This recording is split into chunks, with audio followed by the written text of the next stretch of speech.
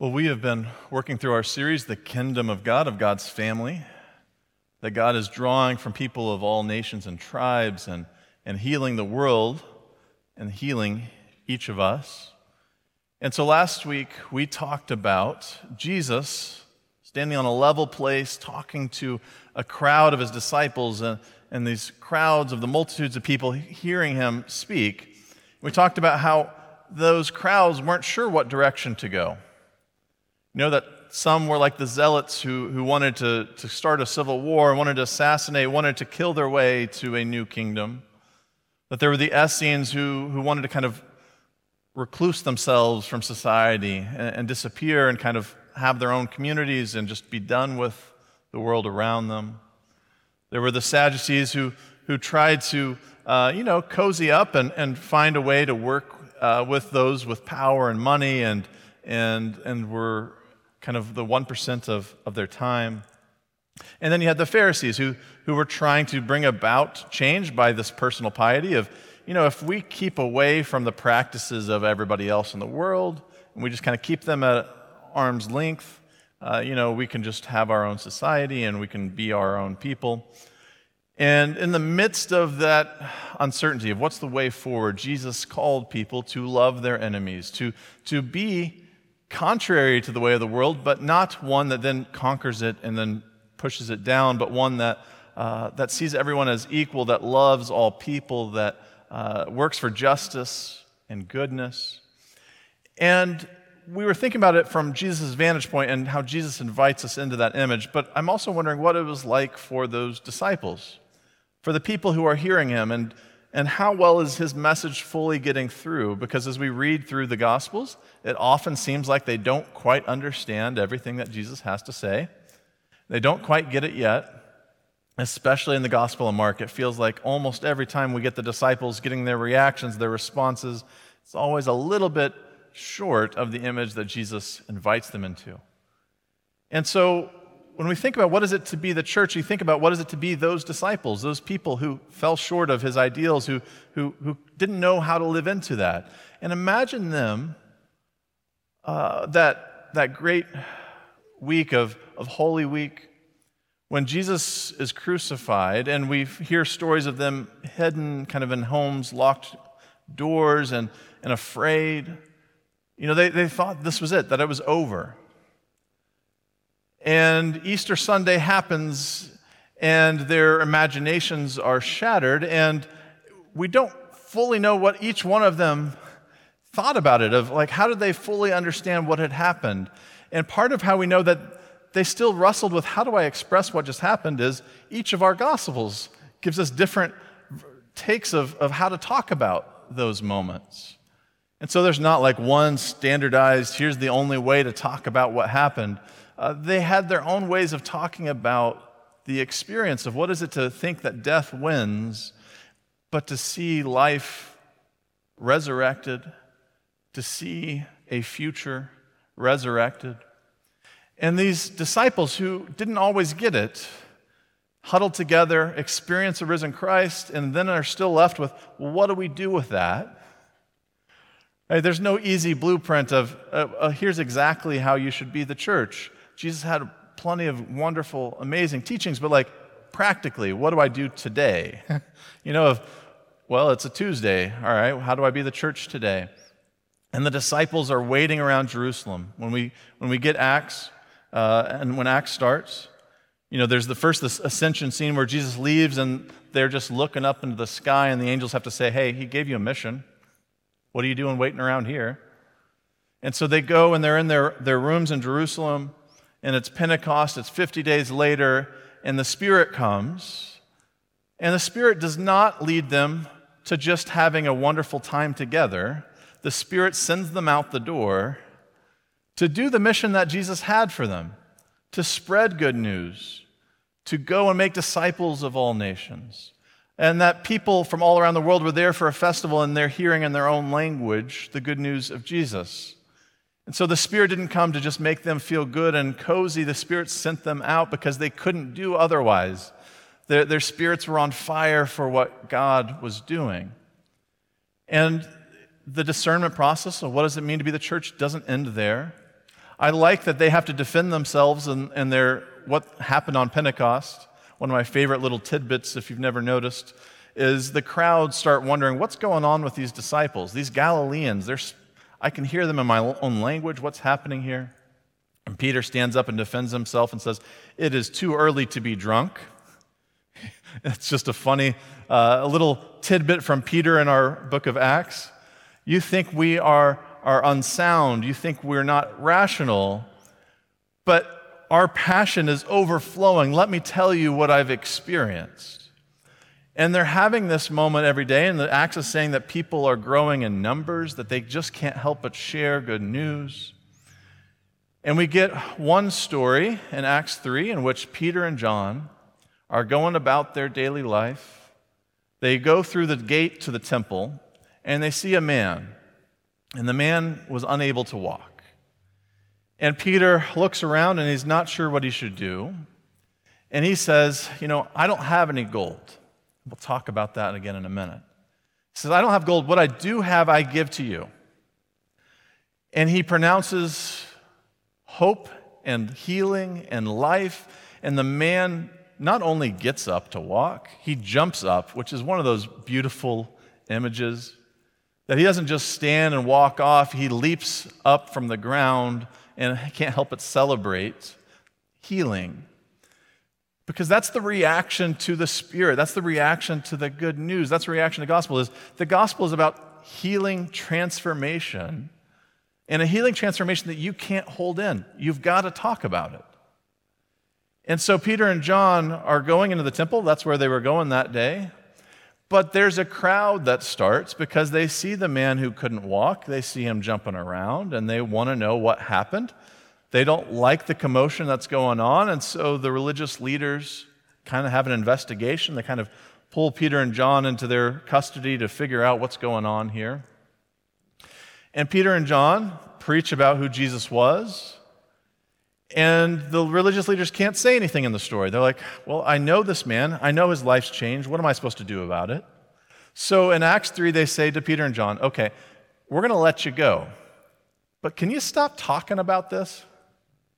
Stop talking about Jesus. Stop talking about resurrection, which especially made some of the leaders mad. But stop talking about this. And Peter and John say, well, who are we supposed to listen to you or to God?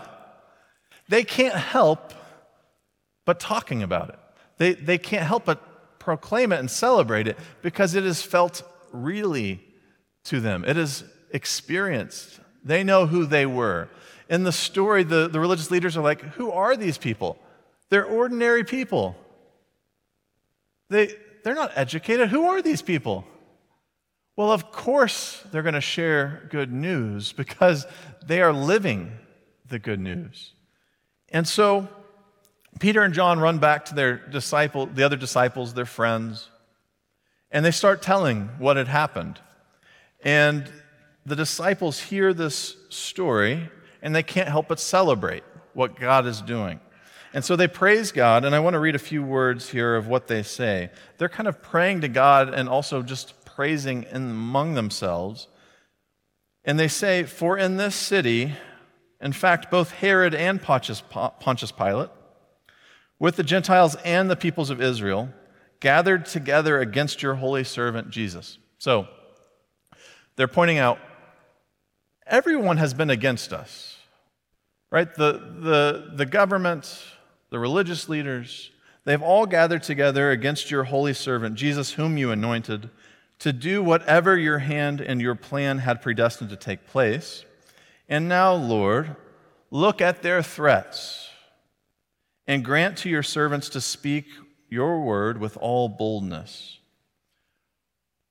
Before we go on there, they're saying, look, the world around me can be against me. No matter what threats they give my direction, Lord, let me speak with boldness.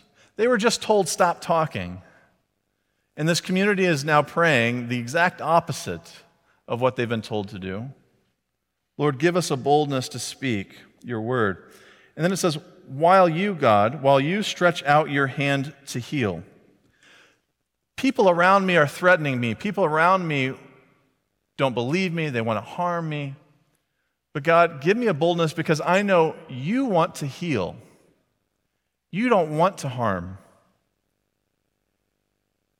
We lose sometimes the power of a people centered around Jesus, wrongfully crucified, who do not get up and say, let's crucify all those enemies who did that to us. What a radical community to say, you threatened me and Jesus. You've opposed God. God, give me a boldness to not be afraid that that future is just my future, but that the future is actually healing.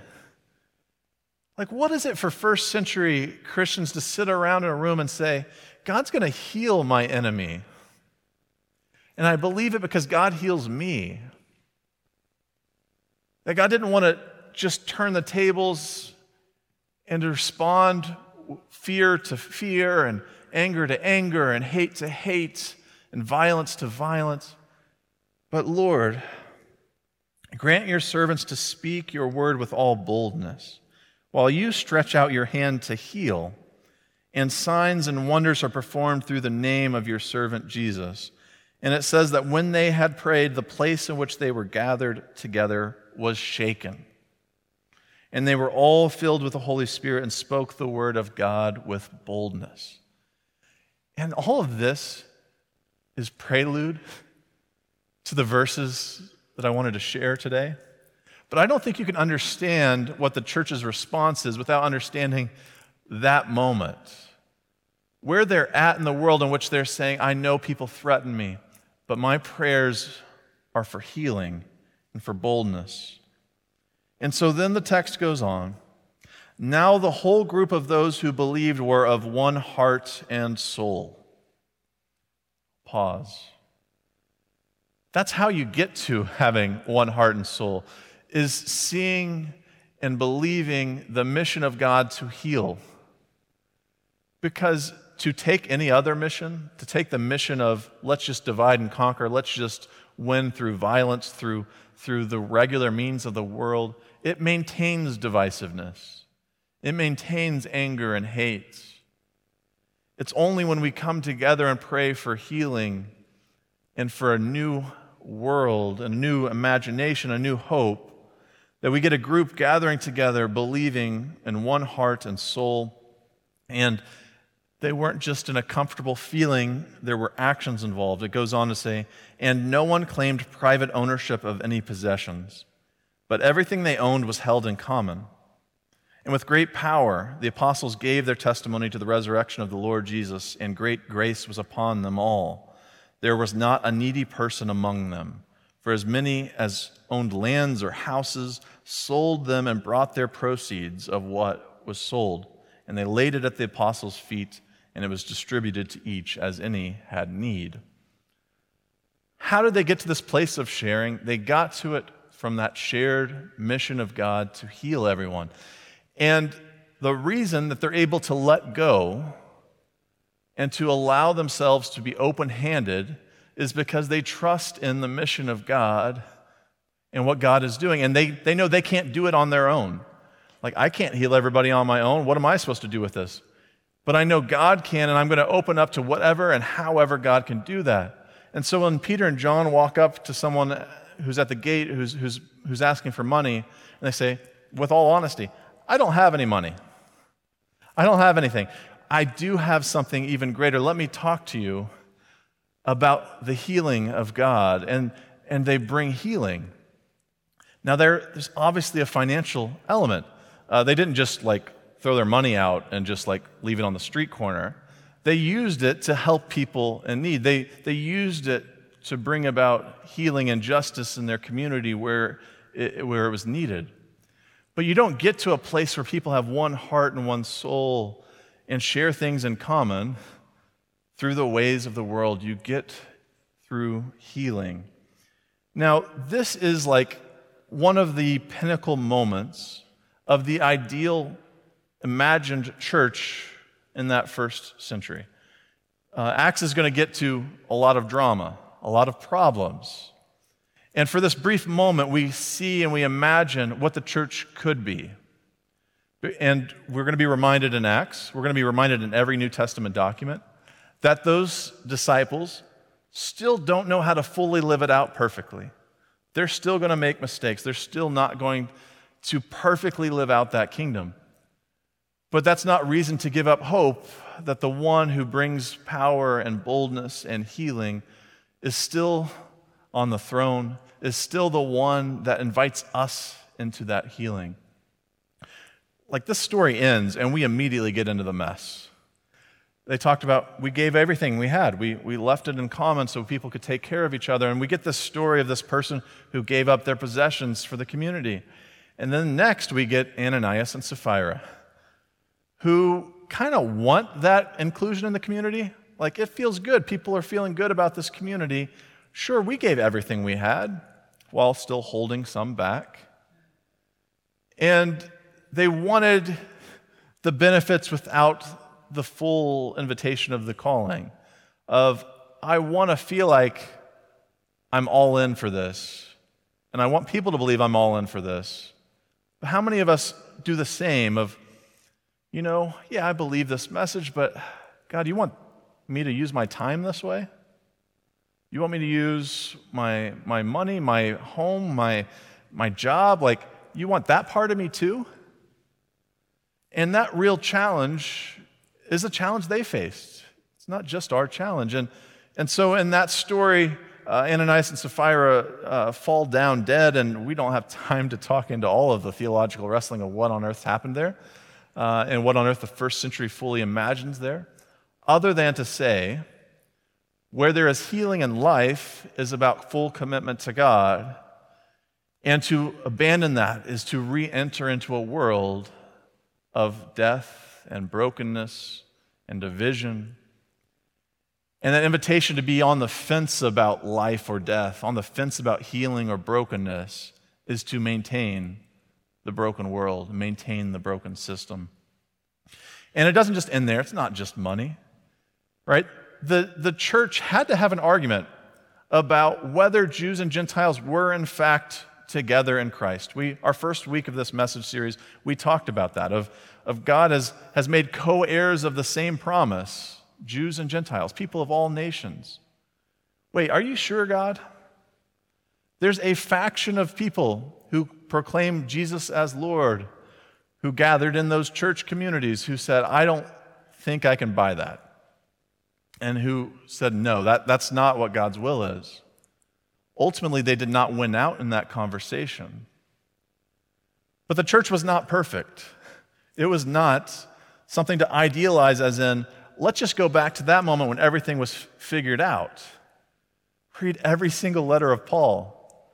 Like, hey, rich Christians, treat your poor Christian brothers and sisters better. Stop eating all the meal before they get there. Stop relishing in sinfulness just because of grace. Yeah, God is gracious, but don't mock God about that. There's so many problems. I follow Paul, I follow Peter, I follow Apollos. Who's the leader for me? The early church was just as messy as today. But Acts gives an image of what the church can be, of what in the best of moments the church looks like. And ultimately, our picture of what the ideal church is best seen in Revelation as you look forward in time, in which a time in which God's kingdom does come down. And we pray every Sunday of, your kingdom come, your will be done on earth as it is in heaven. And Revelation has this image of hopefulness that God's kingdom will eventually reign and rule, and there'll be no more tears, no more darkness. And the hopefulness of a church who had boldness, who had courage to proclaim Christ even when powers that be reject Christ. That a church that could celebrate a lamb that is slaughtered instead of a beast that looks powerful. A church that can celebrate Christ and God's kingdom and not the kingdoms of this world. Ultimately, in the end, that a church that gets to experience God's presence most visibly felt, most visibly seen, and gets to just spend time as a community faithfully and justly living among their neighbors and their God. And we know we're not there yet. And we probably can identify a whole lot more with the disciples and with that early church than we often think about. Whether it's the way the world imagines, how do I get past this divisive moment? Whether it's what on earth is resurrection power? How do I articulate that? How do I describe it? Whether it's, is God actually calling me to full commitment? Can I give that? Those disciples are just like you and me. And we all have the opportunity to be invited into what the church can look like. That no matter what message the world gives and what threats they give, we can proclaim healing, and we can do that in our own communities, and we can start that here and now. We don't have to wait on others. We are about God's healing. And I want to just read once again from that Acts text. The whole group of those who believed were of one heart and soul, and no one claimed private ownership of any possessions, but everything they owned was held in common. With great power, the apostles gave their testimony to the resurrection of the Lord Jesus, and great grace was upon them all. How well are we living that out? How well are we putting our hearts, our passions, our life, our commitment to God's healing power, to the resurrection power of Jesus? And let that rule in us, and not all of the little things that divide, not the preferential minor details getting stuck in the weeds, but like see God's healing power. When you walk through your daily life and you see someone like they saw at the temple, do you invite them into healing, or do we pass by and we don't want to look, we kind of hide our eyes? If you have never embraced and accepted the invitation to healing, and some of that healing is about how you see your enemies, about how you see those who disagree with you, about how you see those who have said bad things about you, who have harmed you. God invites you into his healing power that mends the world together.